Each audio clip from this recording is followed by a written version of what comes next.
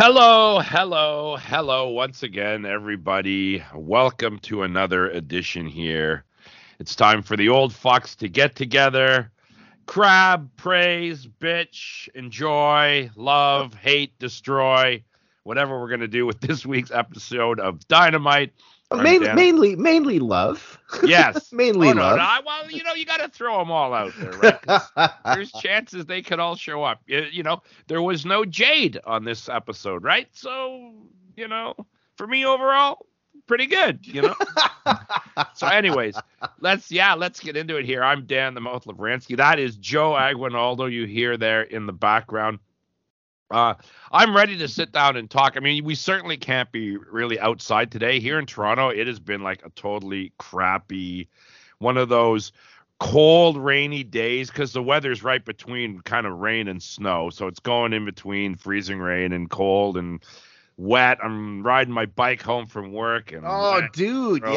That chill has got to be ugly because it's a wet chill out there, man. That's the thing, right? Yeah. It's never so bad, but when it's cold at the same time, then it's just horrendous. So we've got nothing better to do than sit by the fire here and do this lovely podcast. Have a couple of beverages and relax. Pretty, I want to talk about this just off the top because I want to see how you felt. And most weeks, Dynamite goes by really quickly anyways. But for some reason, I thought this show went by really fast. Like I could. Yeah. Oh, yeah. They have a good flow most of the time anyways. But this week, for some reason, I don't know what it was, but all of a sudden I'm like, what? We're at the Kushida match already? It's the main event already? Yeah. The pacing on I totally 100% agree. Usually the show is already pretty well paced, like you just said. And I remember thinking last night, because so normally the way I consume this is I'll usually be about, let's say 5 minutes behind on the PVR, right? Just so I can, sort of watch it live, kind of, but then I can rewind and I can fast forward through the commercials and all that stuff. Fast forward through the pick and pick. So... But last night, I kind of decided just to watch it live because I hadn't done that in a while, right? And I thought, okay, let me watch it live and then I'll do my notes later, right? And kind of like what you said, at about 9:20, I remember thinking, oh shit, like this show's almost over, right? Like it flew by even faster than it normally does, right? That's what I felt too for some reason. And I don't know if it was because really any kind of promo segment was kept fairly short. Like there were no big long-winded monologues or going back and forth this week. Most of the stuff was kept pretty short. You know what? I think that's what it was because the last 2 or 3 shows had been very promo heavy. I don't think it was last week. I think it was the week before that. Our review lasted almost as long as the show, and most of that was promos. Like it was mostly no, seriously, because you had some really I think that was like the MJF Bryan Danielson promo. Like you just had some really long segments. Don't get me wrong, they were good, but they were long. And yesterday, you started off quick with a match. There was maybe 3 or 4 relatively quick interviews and vignettes, and it was mainly action. That's what I liked about the show yesterday. The matches were great. So and we did start off with the killer match right out of the they did have a graphic for Jay Briscoe, of course. I'm sure most of you by now have heard about the tragic accident taking the life of Jay Briscoe at 38 years old, just so young in a car accident. Also, I do want to stress, because a lot of people are, rightfully so, paying their respects to Jay, but let's not forget his 2 daughters who were also in the car with him. And one of them, from my understanding, I only saw a tweet from Meltzer, but from my understanding, I believe her name is Grace, is going through surgery, and apparently it's pretty significant surgery. So, let's send some positive vibes out in the world for her as well. But that is just a tragic story. I mean, when it got announced yesterday, and I know we'll talk about this a little later, but just really quickly, when it got announced yesterday, like again, I don't normally swear, but when I saw the news, I was like, holy F. Like, you know what I mean? Like it was just like, oh my God. Very similar to the reaction when Brody Lee passed away. It was the same thing, right? Yeah. So tragic loss, man, especially after those 3 matches last year with FTR. Yeah. So a whole career. Yeah. A Like whole again, career. Dude, a whole career of matches with literally everybody who is anybody. Yeah. Like, and all the top stars today. Like, they were like we always talk about we should do most of this later, but just quickly, we always talk about pillars. If there were ever pillars or cornerstones in Ring of Honor, it was the Briscoes. Yeah. So I agree. Lots to talk about, and we'll do a little chat at the end of the show. Yeah. Let's get through the show and we can talk about that. Just if you didn't catch it too, Ring of Honor, they only showed the graphic here, and Excalibur mentions it a few times, but they have actually put together a tribute show that's going to air on both the AEW YouTube channel. I think it's going to be on the Ring of Honor Club. I think also maybe Fight TV. I vaguely remember seeing it's going to be in that. a bunch of spots for everybody to watch. So yeah, what we'll do is like we'll confirm where it is, and we'll definitely post it on the Facebook page just so you can check it out. Okay, so the first matchup is Orange Cassidy defending the All-Atlantic title against Jay Lethal. This was set up on Rampage last week. Lethal actually came down by himself because the whole thing here is if his partners interfere, he actually gets fired. So Sanjay Dutt gets fired. Oh, that's right. Sanjay gets fired, right. And I think and again, I didn't see it personally, but I think Excalibur explained it, saying that like it was announced on social media or something like that. Yeah, they kind of set it up on Rampage and that, and then they also, this was great. They showed clips of a match that Lethal and Orange Cassidy had about a year ago where Lethal beat him. Yep. So that was great use of the history there instead of ignoring it. But then all of a sudden, we're not supposed to see Singh or Jarrett or Dutt. Well, all of a sudden they start coming down through the crowd, and they've got tickets, and they're down there, and they're sitting, of course, ringside. The guys always get great seats. And of course, Jeff Jarrett's teasing he wants to jump in the match and get in their faces, and Sanjay Dutt and Singh are holding him back and hold him in back. Danhausen even comes out dressed like an usher and asks to see their tickets, and Sanjay shows him the tickets and everything. He's like, but to counter that, at the same time, we see the Best Friends also at ringside with tickets and popcorn and beers. They made note of the very large beers they were drinking. Okay, so I'm gonna bring this up because I know you don't watch a lot of WWE, but on SmackDown a couple weeks ago, there was a match with someone from the Usos versus, I can't remember who. I think it was KO. Anyways, I think it was the Usos versus KO and Cena or something like that. Anyways, so you see Sami Zayn and Roman Reigns and Paul Heyman in the back watching the match, and they have the same popcorn containers. So I'm wondering if that was a little shot, a little troll at the WWE because.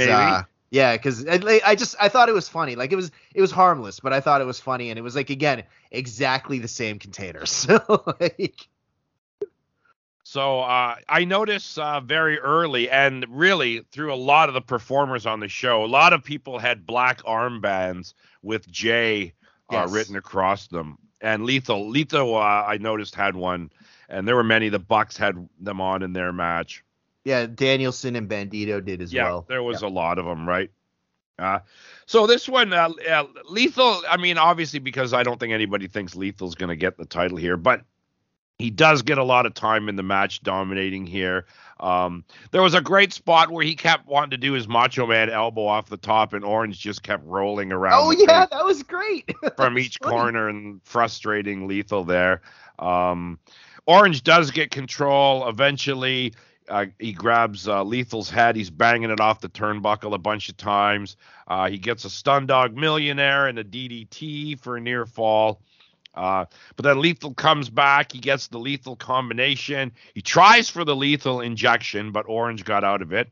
Orange tried for the Orange Punch, but Lethal did get the Lethal injection, but Orange actually rolled out of the ring before he could get pinned.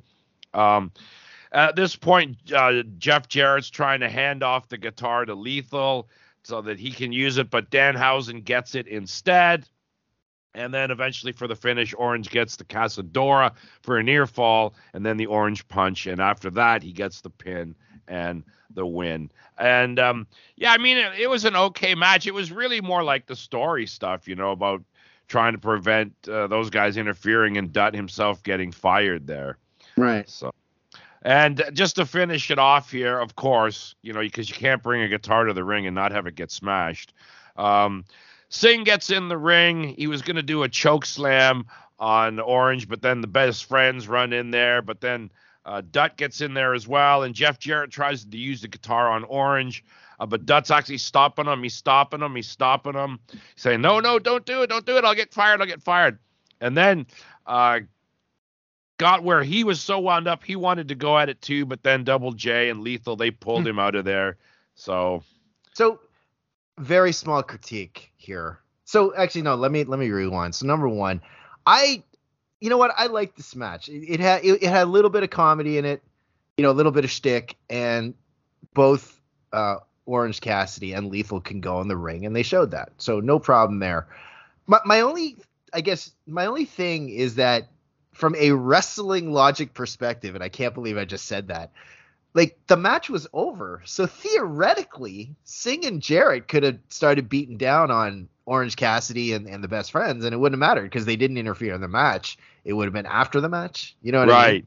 Yeah. But again, like, I just thought that was funny where, he's trying to stop Jarrett. Because, even during the match, there was a point where Jarrett wanted to interfere.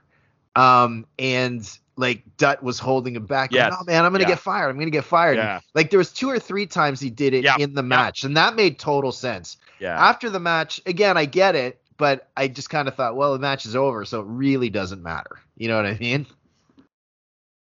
Okay, so after this, we just had a really quick vignette to push the Kushida versus Darby Allin TNT title match, which will be the main event of the show. Very quick, and then bang, right into another match. Actually, you know what? Before we get started, because we forgot to mention this at the top, we are on the free feed today, Dan. So for all of you listening for the first time, welcome aboard. And for all the patrons out there, thank you for your continued support. We'll definitely hype up the Patreon a little later at the end of the podcast, but I just wanted to say hi to all the people that are listening on the free feed. That's right. Hello to all the newbies out there. Okay, so yeah, I was so surprised here. They just did this quick vignette and then right into another match. I think that was part of the reason. Yeah. Wow, they're whipping another match at us already. Usually you'd get, maybe 2 or 3 segments kind of before you'd get the next match. So, and this was like high flying, and honestly, this was insane. The Top Flight. So Darius and Dante Martin against the Young Bucks here. I didn't even try to. No. I mean, I just grabbed a couple of highlights, but I mean, the thing is, though, this whole match was a freaking highlight, right? So. Yeah, it was like at one point I'm just like, you know what? I'm not even gonna try. This is. I'll note, as we mentioned, that the Bucks had the black armbands on for Jay. Yep. I mean, both of these teams work very similar style, so it was just like Joe said, kind of out of control the whole time. And I have the finish here, and that's really about it. So if there's any spots that you want to jump in on, and actually the one that I'll mention is where Top Flight did that double team nosedive powerbomb combo. For a pin attempt on Nick. That was awesome. I was like, what is going on here? It was one of those ones where you wanted to watch the pick and pick too. Yep. There was stuff going on. There's setting tables up and stuff, but this was just exactly what you would expect with these 4 guys in the ring. The other spot I want to highlight, and this is more of like coming back to Jay Briscoe, the Bucks did do the Doomsday Device, right? And I think it was Matt, who kind of acknowledged he pointed up before he did it, so that was a nice little tribute there.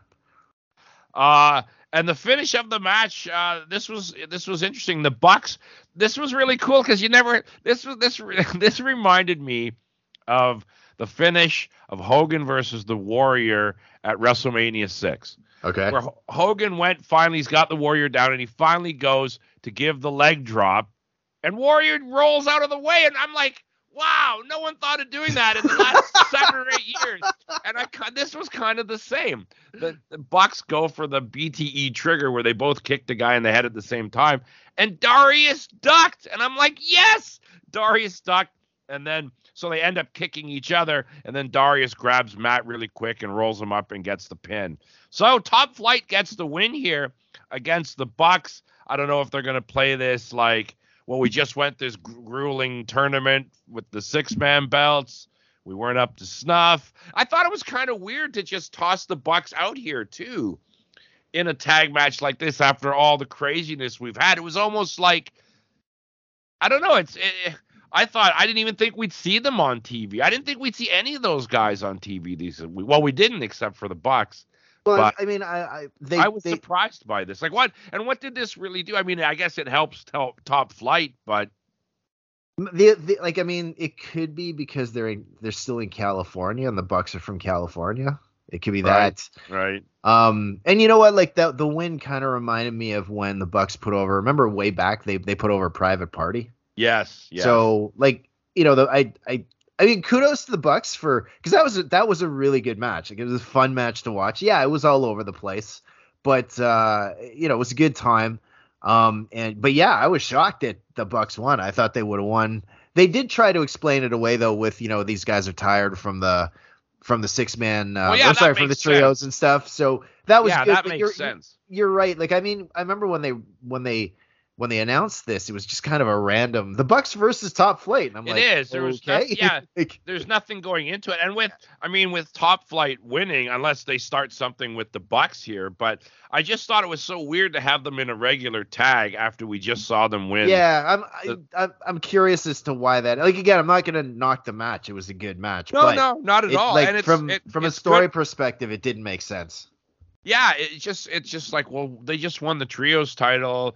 They're all beat up after these 7 matches. They shouldn't even be wrestling, right? And that should be, you know, kind of the focus for a while, and let other teams wrestle for the tag belts and stuff. So, yeah, weird. Yeah. But I do like, though, the fact that the announcers were saying that Darius and Dante, though, had like 2 really hard matches with the Blackpool Combat Club. So maybe, you know, like this was them sort of toughening up, so to speak. But yeah, like, again, at the end of the day, good match. The story was a little flaky, like, for lack of a better term. Okay, yes. So we went to commercial break. We come back. Now we get into a couple of segments here. We had the Guns coming out. The Guns are starting to get a bit more of a push here on Dynamite. Colt, they went down to the ring. Colt said they were the best team in the world. Of course, the crowd just chanted asshole at them. Austin said the Acclaim embarrassed us on TV. You forgot we made the Acclaimed popular and champions. We even gave them our dad, but that is the last time they embarrass us. That brings out the Acclaimed. The Guns are freaking screaming, cut the music. They're telling them to cut the music. But of course, Caster gets out there and said, hey man, did you people come to hear the Ass Boys talk or to hear me freestyle? He goes, turn off Austin's mic and hit my music. And he, of course, you know, he dissed the Ass Boys. They only got a job because their dad works there. There was a big chunk that got censored at one point. Yeah. I'm not sure what was going on there. They bleeped pretty much an entire line out of that. Yeah. So there was a line there. I don't know if it's centered around the word bullshit, I think, or something. So the Acclaim, they get in there. You know, Bowens does his scissor me and everybody freaks. They get in the ring. They start brawling. Daddy Ass is trying to like break everything up. Come on, calm down. And the Guns eventually leave. And Daddy Ass said he was tired of this. He's talking to the Guns. He goes, I'm tired of this. I'm tired of your self-privileged whining. And then he looked at the Acclaimed. He said, you guys are tag champs. He goes, why don't you start acting like it? So it was kind of like he was upset with both teams here. And he said, next week, we're going to sit down and hash all this out. And then he said, and if you don't like that, I have 2 words for you. And no, it was not suck it. It was the dreaded family therapy. So, although the crowd did say suck it. So. Yes, I guess, I don't know if, I guess we're going to have a vignette next week with the two teams sitting Oh down man, together with him. if they have Dr. Shelby, I'll pop. Yeah, it could. It's touch and go with stuff like this. It could work. It could not. So we'll see. But Yeah, they gotta be careful with that. I mean, yeah, yeah. yeah. It could. Yeah. Well, we'll see. It has potential to be good, but it also has potential to be really horrible. So yeah. Well, here's the other thing though. Like, obviously we're making reference to that whole Team Hell No thing with Daniel Bryan at the time and Kane, but that took a couple of weeks to get some traction. So, like if they do a one and done with Family Therapy, I gotta believe it's gonna suck. Just, like, right. I mean, but if they do it like a few vignettes and as long as they're entertaining, maybe. But so very curious to see how they treat this. Yeah, we'll have to see. Okay, so the next bit, we've got Hangman is backstage with Renee. She asked him how he was feeling after last week's win over Jon Moxley. He said he felt fine physically, but after the first match, Mox took something from him. And he said, I told him I would beat him for the title, and I didn't. And he took my word from me when he knocked me out. And he said, I feel with this win, though, I at least have my word back. Renee said that Mox told her that Hangman had pushed Moxley to be a better version of himself and that he both despises and cherishes you. And she said, how do you feel about your dynamic with him? And Hangman said, I understand the nature of wrestling, and in our first match, he put me to sleep. But he wanted to make a joke out of it, so I told him to his face I would knock him out and beat him. And I did. And if he has anything to say about it, say it in my face, and I would gladly do it again. Renee asked, where do you go from here? And he said, something you said earlier reminded me of somewhere I'd like to go. Some tough conversations I'd like to have. He goes, I have to mend some fences that need mending, that have needed mending for a long time. He goes, but I won't go into specifics. Now, I don't know if that's a reference to something with the Bucks, or is that, I don't know if that's something with the Dark Order. I'm hoping the Bucks, but we'll see. I think it's probably the Bucks. Renee ended the interview there and said, okay, thanks for your time. And then they did kind of like this, I guess, supposed to be the camera's off now style chat. And Paige said to Renee, how's Moxley really feeling? And she said he's been hurt the entire time she's known him, but he'll get back up and dust himself off and carry on. And Paige started out like he was going to say, and can you give him this message, Renee? But then he stopped himself and he changed his mind and said, forget it, and just left. So not sure what they were teasing there as well either. But I would say from this is continuing in some way. Agree. And I like it's not crazy tension, but there's a tension there. And I like that. It makes sense because Renee is Mox's wife, and but she's also a journalist, so she's got to maintain that that neutrality thing. Trying to get the story, yeah. And I think I think Renee did a really good job in this interview, like that, like her performance there. I thought was good. Again, nice subtle tension. There was kind of maybe a little bit of remorse from Hangman Page, but not really. So. I agree with you though that I think hey man, if they have another match, I'm all for it. That last match was pretty good. So it definitely looks like it's carrying on. It was too elaborate a promo and setup to not mean something. Yep. And bang zoom right out of that back into a match. We have the third match of the show already. It's Jake, I like that hat Hager taking on Absolute Ricky Starks. So, of course, Jericho, Menard, and Parker, they all come out with Hager. Jericho heads over to the commentary table. This one, Starks comes out on his own. They get at it. Hager gets control first. He's giving him lots of shots to the gut, kind of pushing the MMA fighter thing there. He's actually wearing the purple hat while he wrestles here. And you know what? While we're at the beginning here, if you've not seen the latest episode of RJ City's Hey EW with Jake Hager, you got to see it. It's great. It was really funny. And I'm definitely check out that episode. I mean, RJ usually always does great stuff with these guys, but this one with Hager was pretty funny. So, and at this point, Starks is even teasing him. Starks takes the hat off and puts it on for a little bit. Starks did his walk in the top rope thing, but he kind of dallied on it, and Jake kind of grabbed him off of there and threw him around. They went to pick and pick with Hager beating him up on the outside. They set up a table on the outside during the pick and pick as well. Starks at one point took out Menard and Parker. Starks got a DDT for a near fall at one point, but then he eventually gets the spear on Hager and he gets the pin. And then very quickly, Garcia and Sammy, who were not seen at all during this whole time, they come down quickly, but Starks escaped through the crowd. So he gets the win and he gets away before they can beat him up. It was good match. It was I like the fact that, you know, the 5 heels rushed the ring. Ricky Starks runs out. Didn't try to take on 5 guys. Yeah, right. Yeah. Like that's see, to me, that's not chicken. That's smart. Smart, like, right. You know what I mean? So no, it's a good match. And like, you know, the story continues, right? Yeah, and I guess it's going to be Starks just kind of trying to take them all out or beat them all, I'm guessing. Yeah, and then to get back to Jericho, that'd be my guess. Right? Yeah. They had a very quick recap of Adam Cole just talking about his comeback last week. He said, "I've been fantasizing what it would be like to get in front of the AEW fans, and LA did not disappoint one bit." He says he will run AEW and he will run over anybody that gets in his way, and that was it. Good. That was it. Done. It was, you know what? Short and sweet, baby.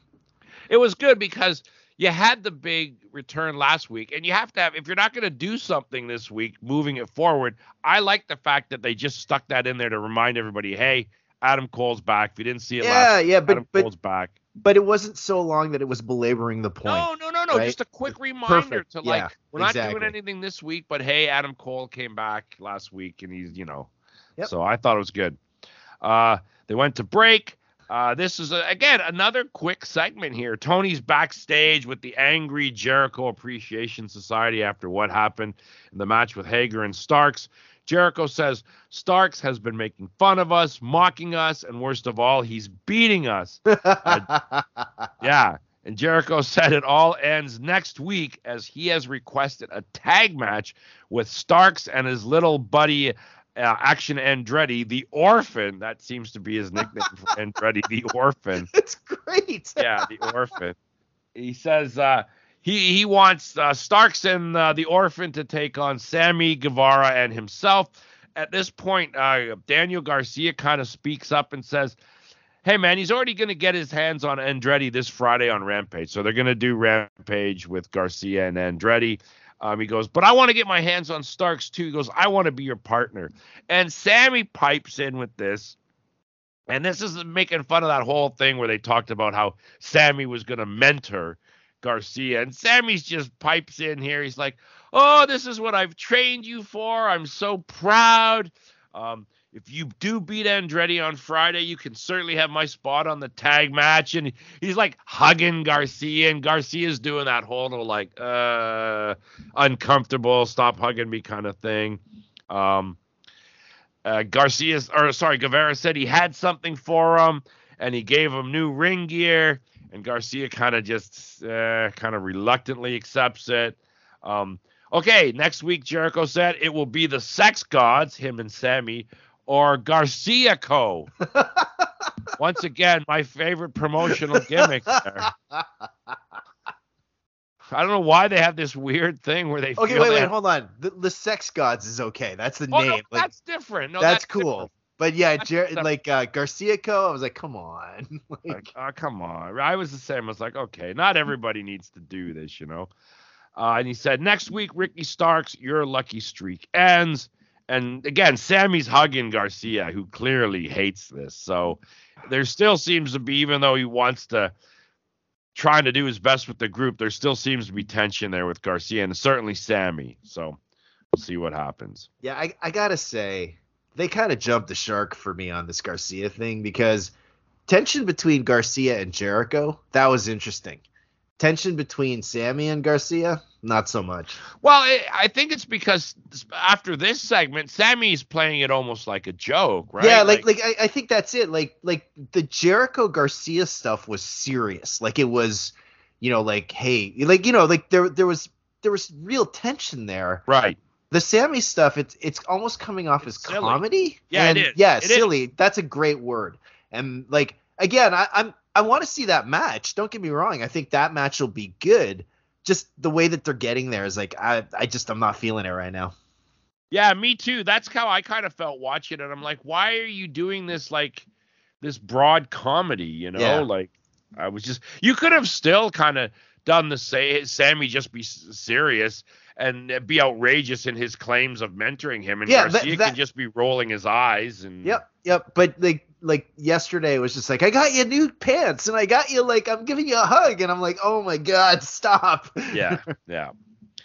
Okay, and again, that segment done and into another match. This is the next in the series where Bryan Danielson has to wrestle a bunch of different people to get to MJF. Can I just say right now that I love this match? You can. I'm not so much about I don't know about the story here. Oh, I just love the action. Absolutely. Yeah. There's obviously, if Danielson and Bandito are going to get together, the match is going to be good. But my problem is I don't buy MJF hunting down Bandito thinking that he's going to beat Bryan Danielson. To me, like this, and same with, it was the same with last week's choice. I'm just kind of like, well, no, I almost think in this instance, and Tony Khan is so into this kind of stuff, he should be pulling people and bringing them in for one shot as MJF's hired outlaws to take out this guy. Bring in somebody that's not part of the promotion that could have a spectacular match with Danielson, rather than, because what I get the feeling is here is that they're doing this angle and Bryan Danielson's picking all his opponents, not MJF. Yeah, Bryan exactly. Like, I want a match with Takeshita. Oh, I want a match with Bandito. You know what I mean? It's not like MJF. It's almost like MJF said, okay, well, you got to beat all these guys, and Danielson said, okay, but I get to pick all the guys. Yeah, I guess the good news about that is that it's not like MJF flat out said, I'm picking your opponents, like he did against Jericho, for example. Remember that Labors of Jericho thing? So I kind of understand it, but yeah, like to me, it's like but wait a second. I mean, while we see later in the show, MJF is, he is picking the people. We see a payoff later in the show, right? Well, okay, when we get there, we'll get there. But like, I see what you're saying, and I don't disagree. But at the same time, like, again, this doesn't, even though it's kind of similar, it doesn't feel like Labors of Jericho, because in Labors of Jericho, MJF said, yeah, I'm bringing in an outsider, for example, right? But again, yeah, that said, it doesn't make sense. It is basically the same angle. Like, really, it's not that much different. I just think you've got to pick people that the fans are going to buy, that guy's there to take out Danielson. No one buys that Bandito is there to take out Danielson. We had a promo from Takeshita in this show later, how he talks about Bryan Danielson being his favorite wrestler. Yeah. Like, this should be, I don't know. See, and that's why it's like the one-man gang or something. Like, this should be MJF just finding the biggest, baddest guys that he can that aren't doing anything. And that's the thing. That's why I don't think MJF's picking them. To your point about what happens with Brian Cage, that made sense to me. Like, he didn't pick Brian Cage, but he's going to pay Brian Cage to break Bryan Danielson's arms, right? So that's why, like, the Bandito and Takeshita makes sense. And I'm kind of glad that MJF's not picking people, because if he is, then we've already seen this. And I'm already out of I'm already at the end of my rope with MJF. So like, anyways, but by the same token, though, right? How can the story make sense if he's not picking the people? Like, what do you mean? Like, because again, what? So you just got to win your next 5 matches, then you get a match with me, like. Yeah, pretty much. That's the story, right? Danielson has to go on a winning streak. He cannot lose one match, and if that happens, he gets the Iron Man match, right? I don't know. It seems I guess I see it, but it just seems a little bit weird to me that the person wouldn't be picking the matches, not just saying, "Hey, you better win all your matches until the pay-per-view, or we're not having this match." It seems kind of weird to me. But let's get into the match because it was, as you said, and you mentioned as well, both guys had Jay Briscoe black armbands. Crowd was very hot. They were chanting for Bandito right out of the gate. Bandito actually got the Romero special with the surfboard really early. But of course, Brian gets out of it, and then he tried to get. Not only does he get out of it, he just steps out of it casually. Yeah, awesome. yeah, and then he actually tried to put it on Bandito, but he couldn't at this point. Of course, Bandito is diving all over the place. Right as they go to the first pick and pick, Bandito's doing a dive. He comes over the top rope into the ring from the outside, and Brian kicks him right in the gut. So that took him out, so the whole pick and pick, so Brian could just kind of beat up on him. He hung Bandito in the corner upside down, kind of kicked the shit out of him. Tree of woe, baby. Yeah, he finally got the Romero special here in the pick and pick. He slid and he had him up and he slid the shoulders down for a near fall. They came back and Bandito really did take over pretty quickly. There was a "This is awesome" chant by the crowd. Bandito did this insanely long vertical suplex. Oh, that delayed suplex. Yeah. Bandito also went for the frog splash off the top, a la Eddie Guerrero, but Brian got the knees up, and then Brian got the label lock on. But Bandito did that twisting of the hips and got his leg over to the ropes. That whole submission spot actually was just a great spot because it was done very well. They were in it. He was in it for a while, and he just kept fighting, and it was like not boring. It was not. It was like, oh my god, get to the ropes, yes. It was good because they gave it the time for you to actually get emotionally invested. Exactly. Right? You didn't get to the ropes right away. They built it up. He gets to the ropes, breaks it up. Brian's laying in heavy kicks like crazy. But the last one, Bandito actually stopped him and grabbed his leg, tossed him back. Then he got him in kind of like the torture rack thing, and then kind of drops him in almost like a go to sleep thing.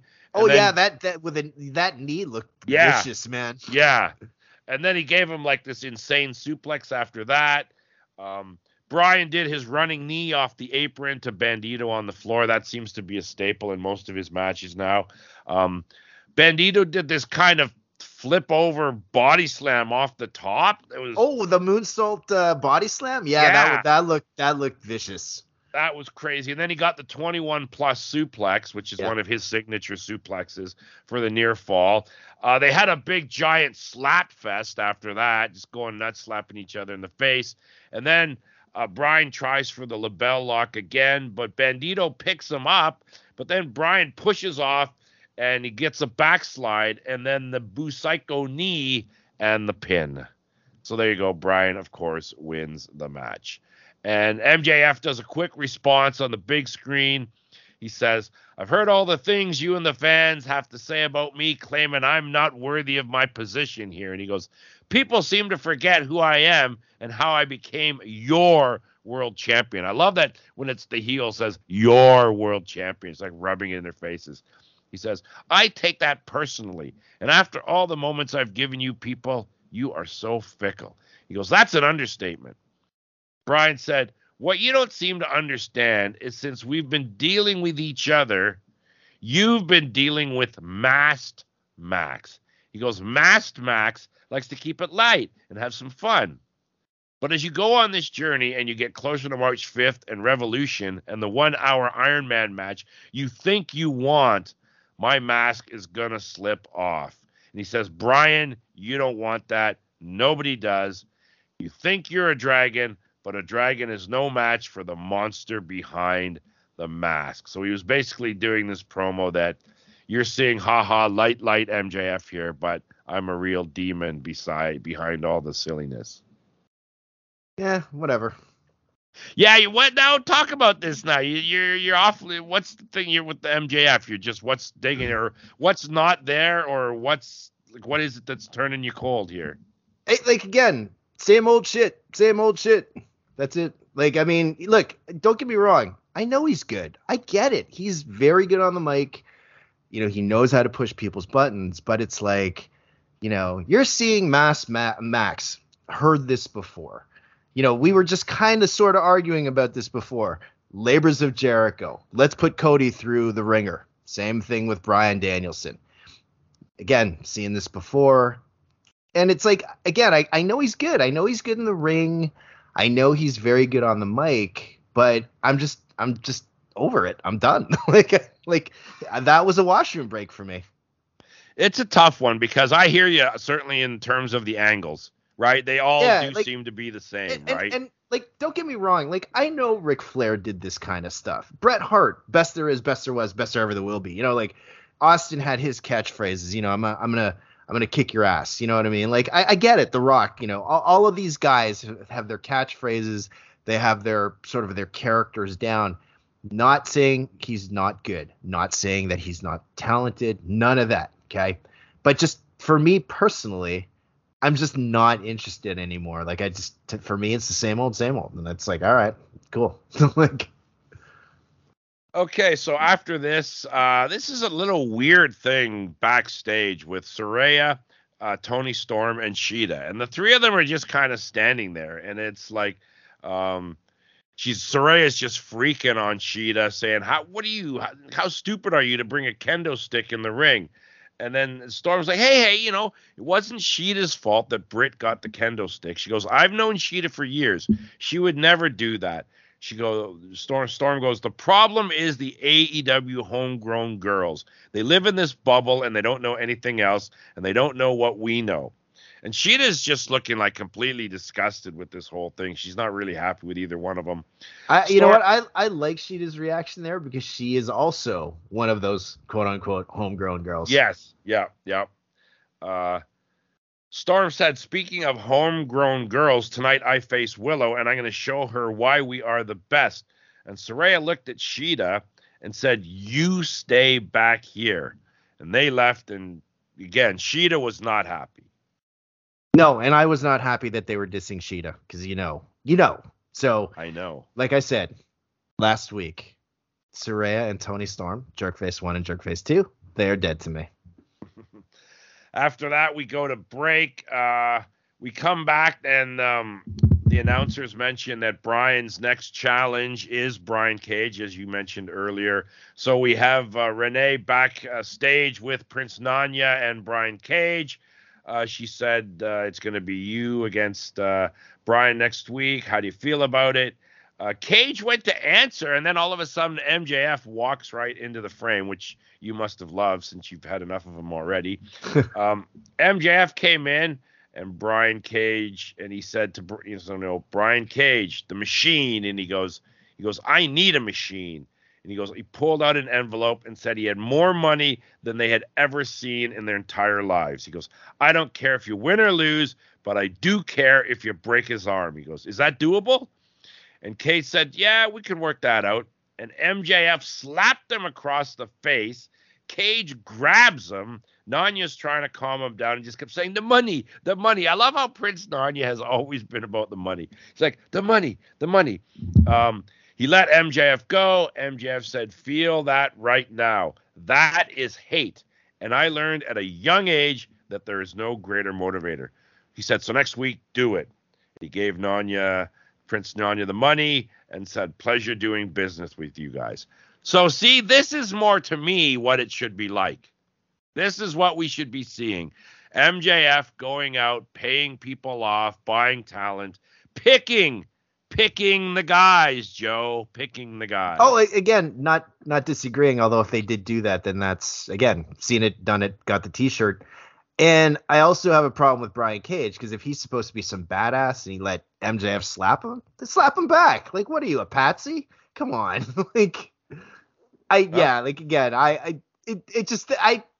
I'm not into anything MJF is in. So wow. Well, you're not going to enjoy the promotion for the next little while. He's going to be at the top, I'm guessing. No, like here's the thing. Again, I know he's good. Don't get me wrong. I know he's very good. He is, but I'm just done with him. Okay, so how is it then you put up with it for years with someone like Ric Flair?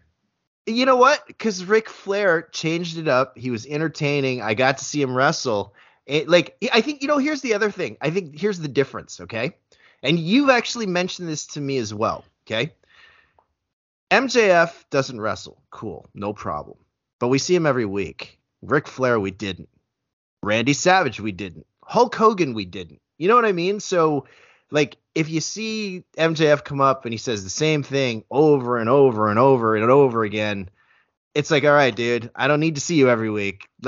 Carry on. And that's what we're seeing right now. But wait a second, though. In the Crockett days there, the early World Championship Wrestling, I'm sorry, but Flair was on every week. Flair, they always had a Flair promo. And sometimes, he'd have a jobber match. But seriously, Flair was on TV a lot back then. Come on. Okay, he was, but he was entertaining. So that's the difference. This is not entertaining. You're just not finding this entertaining. I'm not finding this entertaining. All right, here's the other part, because let's take Swerve, okay?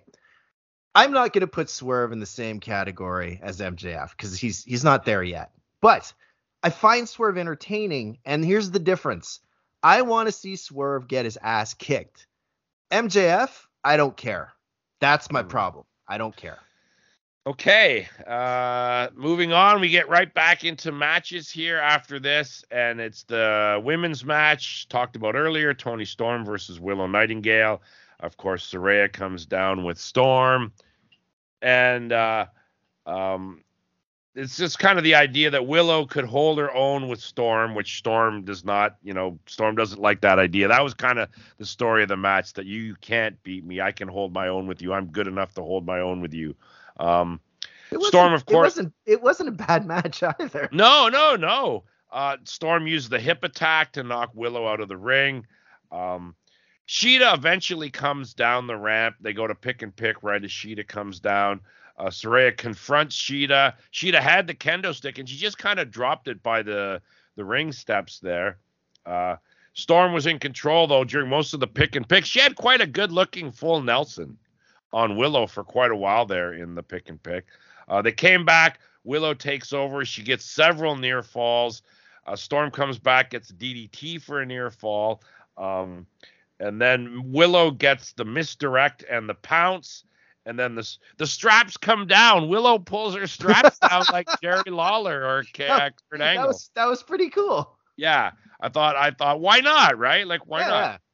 She pulls him down. She did the cannonball in the corner there, which seems to be one of her big moves. And Willow gets a near fall on her from that. Saraya eventually distracts Willow. Storm comes up from behind and manages to roll her up and get the pin. Saraya and Storm both attack her after the match. And all of a sudden, Ruby comes down right at the end to chase them all off. And Sheeta just kind of stayed out of the whole thing. I was kind of confused with what was going on here, because Sheeta came down, Saraya got in her face, she dropped the kendo stick, and then she really didn't do much. Yeah, I think this is somewhat of a slow build to see what happens with regards to Sheeta. So I'm okay that Sheeta didn't do anything, but you know what I really liked about this entire thing is that, and you and I talked about this, Dan, how we kind of thought that if, let's say something happens with Saraya and Sheeta and AEW, Britt Baker, for example, because Britt is a homegrown talent, right? I got to figure AEW fans will probably, quote unquote, turn on Saraya before they turn on Britt. So I love the fact that AEW, it looks like they're just leading into that. You know what I mean? They already know it's going to happen. Yeah, they already know it's going to happen, and they're just leaning into it because Saraya just came out of even her promo, she was already kind of like a jerk. Right. And then suddenly she just attacked Willow out of nowhere, and then Storm was like, yeah, let's go, right? So I think the story is those two turn.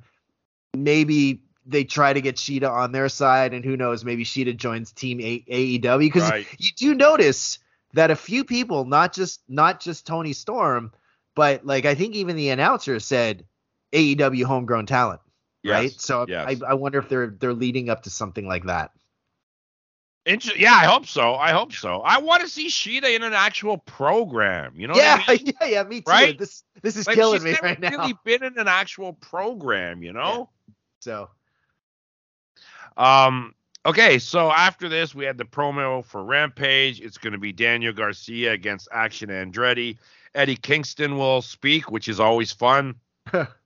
Brian Cage, in prep for his match with Bryan Danielson, will take on Willie Mack.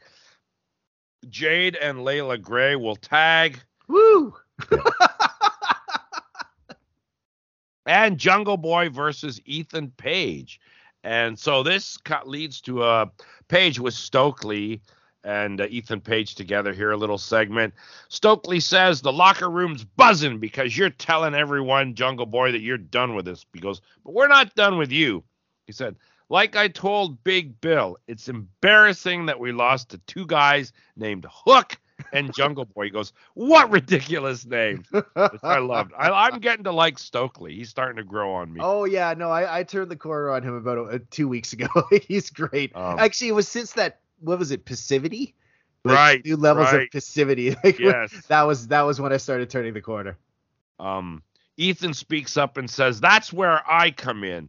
He goes, Stokes has let me have my fun making Isaiah's life a living hell, and I'm having a blast with Matt Hardy on Elevation. He goes, but now the fun is done. He goes, you want to tap out Lee Moriarty, Jungle Boy? Friday, it's payback. So we've got Page and Jungle Boy. And then they mentioned as well, Dynamite next week, Cage versus Bryan Danielson. And more matches will be announced on Rampage. Okay, we come back from break, and they just do a quick little thing here with Takeshita, and they recap last week when he got in MJF's face. And they showed some clips from the match with Bryan, and so we've got Takeshita with Renee. She asks him how he feels after his match with Bryan last week. He said, I love wrestling Bryan Danielson. He's my hero, and I learned so much. I'm now going to watch his back because I don't trust MJF. And then he did that kind of very intense little spiel in Japanese directed at MJF. And Renee looks at him when he finishes and says, what does that mean? And he said, it means MJF is an asshole. Great. It's good. It's funny. That was good. Yeah, I know. I thought it was good too. So, so there, just a little thing to keep Takeshita out there, and let him know he's part of the picture. But yeah, again, to me, that undermines the MJF thing, though, because it's like he just said Bryan's his hero. It's like, why would MJF pick the guy's hero to wrestle him? It's like, see, and that's why I don't think he's picking. Like, that's sort of where I'm getting at. Saw a vignette with him giving the money to Stokely. He's picking. No, giving money to have someone break an arm. That's not picking someone. That's saying, hey, if you break an arm, here's more money, right?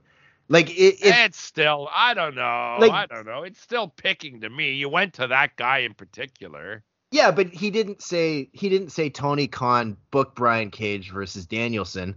Tony Khan booked whoever the booker booked Cage versus Sanjay Danielson. Dutt's got the pencil. Okay, so anyways, regardless, because like maybe the point of this argument is the fact that maybe they should have clarified this a tad more. That's all. Right? Yeah, if MJF had said, gone into that vignette with Cage and Stokely and said, or Prince Nanya said, hey man, I hear you're Bryan's next opponent. Well, you know what? I'd like to further create some motivation for you. No, and exactly. See that? You know what I mean? If it was like that, then fine. Yeah. You're right. He's not picking him. He just knows he's his next opponent, so he's approaching him. But that's not how it was portrayed. So, then in any case, we know that MJF is rooting for Brian Cage, if nothing else. So for sure. Okay, so again, as Joe and I said off the top, we thought this episode really flew by. We're at the main event already. Yeah, dude, even now while we're going through the notes, we got to this part, and I'm like, oh shit, we're already at the main event. Yeah. No, it was, I don't know what it was. I think it was the rapid fire, all the segments being kept short, and then just, there was 5 matches probably on this show, right? I could use more shows like this, because again, some of those promo heavy shows, man. It's like, oh my God. But yeah, we had like, 4 or 5. We had like 5. Actually, we had like 6 matches. Yeah. And they were good too. Like they were all good, right? So yeah, whatever it is. I mean, I certainly think, Tony Khan can be criticized maybe for some of his booking choices and stuff. But in terms of pacing a show, he has gotten much better. The pacing is really good most of the time now. Okay, so this is great. We get to see the return of one of the time splitters, Kushida, taking on Orange Cassidy for the All Atlantic title. He still has it on has it on the tape on his wrist. Hold on. You mean Darby for the TNT? Oh, sorry. Yeah. What am I talking? No. You said Orange. Yeah, what did I?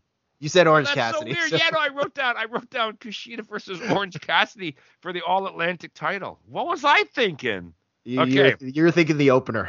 Yeah. Okay, you're right. Holy cow, isn't that funny? That's so bizarre. Okay. Yeah, of course it's Darby, but yeah, Kushida still had the little clock written on his wrist pad or whatever on his wrist. So he's got the look. He's still got the Back to the Future look. A couple of New Japan Dojo students came out with Kushida. Of course, Sting comes out with Darby. This was a great match too with Darby and Kushida. They worked together really well. Time.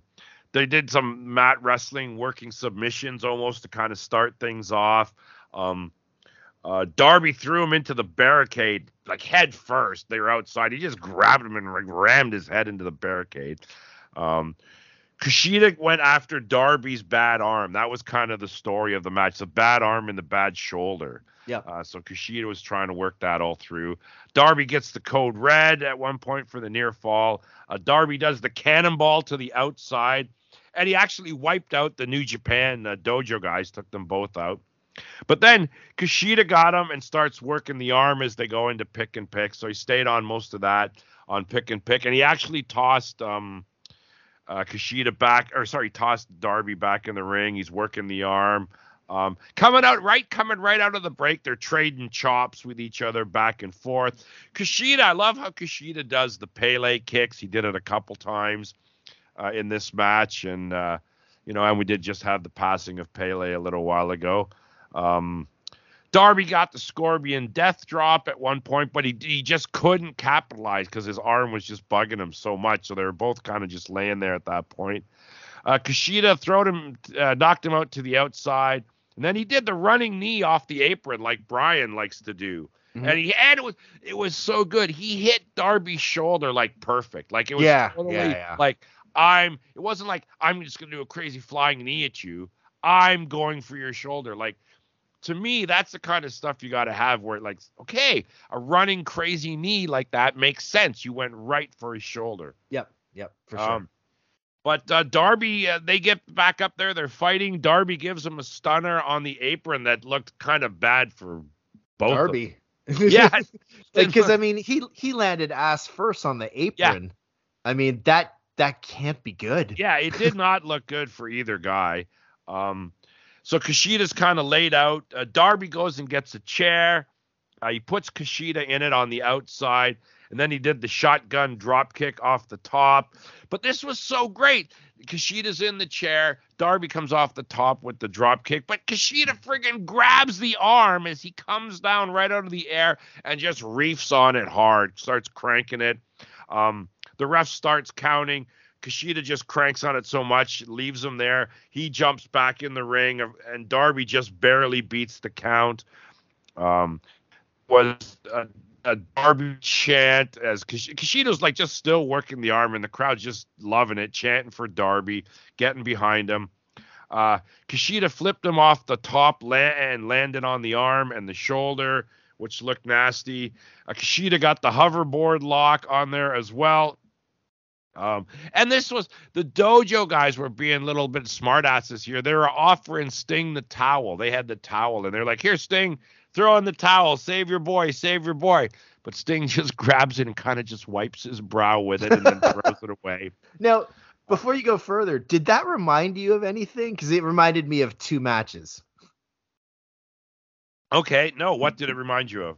Okay, so It reminded me first of, remember when I think it was Brett versus Bob Backlund, and Owen gave the towel to Stu and Helen Hart to throw in because Brett's Right. using the chicken wing. Right. Yes, that's right. That's But right. more for you and me as old fucks, it reminded me of the Thunderdome match, but like with Sting and Flair versus Funk and Muto, when like I think like Gary Hart or some. Anyways, there was a point where they were like going to throw the towel in, and I think Ole Anderson punched Gary Hart or something like that. But it just like when I saw the towel, it reminded me of those two matches. Nice.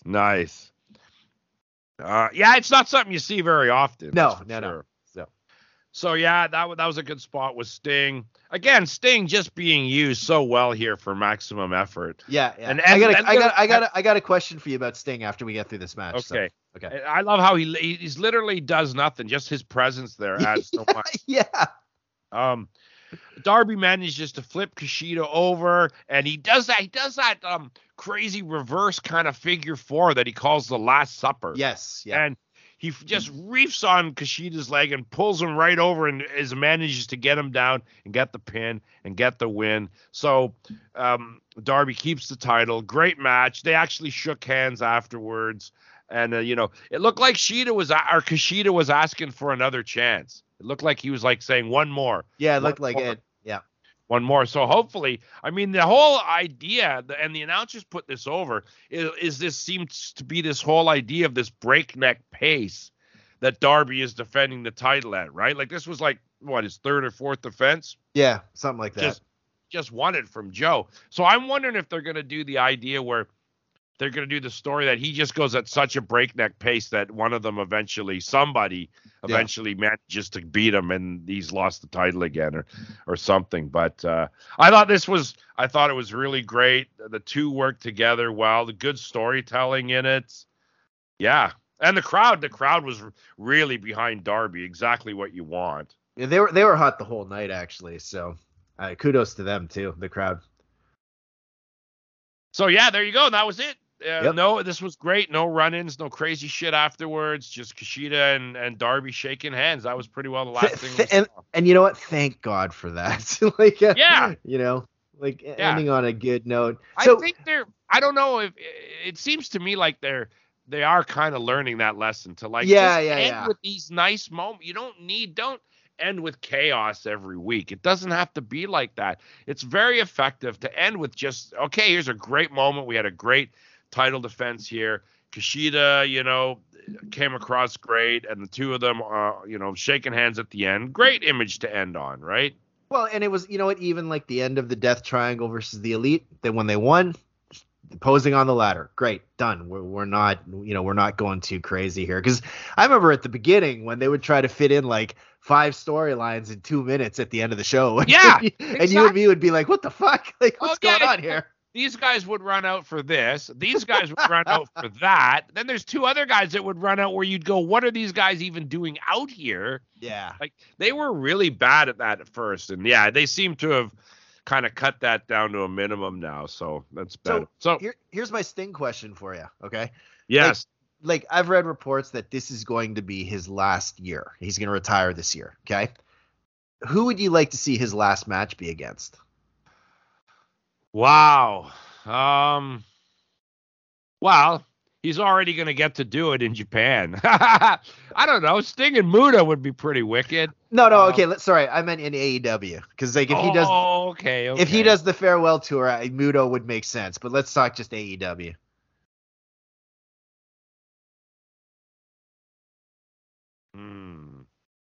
That's interesting. Because I have one match that I would like to see. Him and Darby? There you go. They haven't teased it. Yeah. They haven't talked about it. And it's like, to me, it's like the mentor versus the mentee. Yeah. We just got to know. And, he puts over Darby and we ride off in the sunset. You know what I mean? Right. That would be pretty awesome. And I mean, Sting has said he doesn't want to look like an idiot or one of those guys out there that can't do anything. Yeah, exactly. And he's up until this point, he's kept his word. I mean, good Lord, doing crazy dives in the crowd and stuff like that. So something like that would be pretty cool if they Yeah. do go in that direction. That would be pretty cool. Yeah. That is the match I would like to see. Like, given what's going on right now in Sting's career, that is the match I would like to see as his last match. Right. Yeah. That makes sense. Okay. Before we talk Briscoe, any ratings yet? Yes. They came out early today. AEW did 969,000 viewers, which is just a tad, I think, under last week. Wait, maybe it's a tad up from last week. They did 0.31 in the demo for third place. So pretty much they're holding their own. They're holding their own right now. Yeah. So not a bad showing. And hopefully they continue at this level or start, raising that number. Okay, so let's talk a little bit about the Briscoes. If just so you know, on the main show this week on the Sunday night's main event with Mike McGuire, he's got a lot of stuff planned. But one of the things, him and I are going to sit down and have a little chat about the Jay Briscoe and the Briscoes in their place. But I wanted to get some of your thoughts on the Briscoes, because the Briscoes, they always wrestle that very aggressive. Very much with the tables and the ladders and the chairs. And I know you're not always the biggest fan of that kind of match, but for me, the Briscoes, I really do think they're one of the best tag teams of the last 20 years, based on the fact you were rarely ever disappointed by one of their matches, and they kept it up for so long. They've been, as I mentioned earlier, cornerstone of Ring of Honor. They missed a year. There was that year where I think it was Mark got hurt, and Jay said, well, I don't want to wrestle without my partner, and they took a year off. But apart from that, they were there from the beginning right till the end. Here's the thing, though. It's not even just the wrestling ring. The wrestling. I remember, I think this is just before I joined the SNME group. So that I joined in 2019. So I think it was just you and Jason did a best of 2018. I think that was the year that you picked the Briscoes as your best on the mic. Right. Yes, because they were cutting hilarious promos back exactly. then. Yeah. So they were not now. I'm going to give a bit of a different perspective. I absolutely respect the Briscoes. I agree with you 100%. In the last 20 years, they are one of the best tag teams out there, right? I'll put them up there with FTR. I'll put them up there with the Bucks. They're very good. I just was never the biggest fan of the Briscoes, not because I didn't like them. It's just because I didn't watch them. I didn't watch a ton of ROH back then. Right. But everything that I've seen from the Briscoes, it's either very good to excellent. So tons of respect to the Briscoes and Jay Briscoe. I know I saw a tweet or an article, some sort of social media article from Kevin Owens, and he had nothing but great things to say about Jay Briscoe. Well, because they wrestled a lot against each other in ROH, right, in tag matches. Well, actually, the specific example was that the Briscoes, the first time that they wrestled the Briscoes, so I think it was him and Sammy or El Generico versus the Briscoes, and Kevin Owens had never met them, and he went up to Jay and said, hey, what do you guys want to do? And Jay Briscoe said, let's just tear shit up. Yeah, let's tear it down. And they tore it down, right? So dude was amazing in the ring. I'm not going to deny that. The 3 matches with FTR alone were legendary, let alone all the stuff that they did prior to that. Well, and they worked, again, they were such cornerstones of Ring of Honor. Yes. Everyone. AJ Styles, Samoa Joe, CM Punk, Colt Cabana, BJ Whitmer, everybody. They worked with every team. Right. They did the stuff in New Japan there. I think they won the Ring of Honor titles 13 times or something like that. And didn't Jay win the Ring of Honor title once or something like that? He won the world title. Yep. Yeah, absolutely. From Kevin Owens, actually. That's right. He had a good run. He had a good run as champion as well. The thing for me with the Briscoes, and I don't want to do too much here because I want you guys to listen to the main show with Mike and you'll get my thoughts. But the thing I always liked is that in that era that they appeared, and even today, Well, we have an era where a lot of guys look the same and a lot of guys look generic, and it's all about buff bodies and the look. The Briscoes were so old school to me in their presentation. Here's a couple of crazy looking lunatics. They had the total crazy look of the past where you could get guys like the Wild Samoans or Abdullah and that. And they had this great character. Chicken farmers from Delaware. Just the way they talked was instantly captivating. Their look was amazing. And I love the vignettes they used to do. They did a bunch when they did the part where the two of them actually feuded with each other, or they teased this idea that there was dissension. They got to work things out. They did all these vignettes with their dad on the farm saying, look, you two got to work this out. You got to do just amazing stuff. And their father was with them the whole time. He built them a wrestling ring in the backyard so they could learn.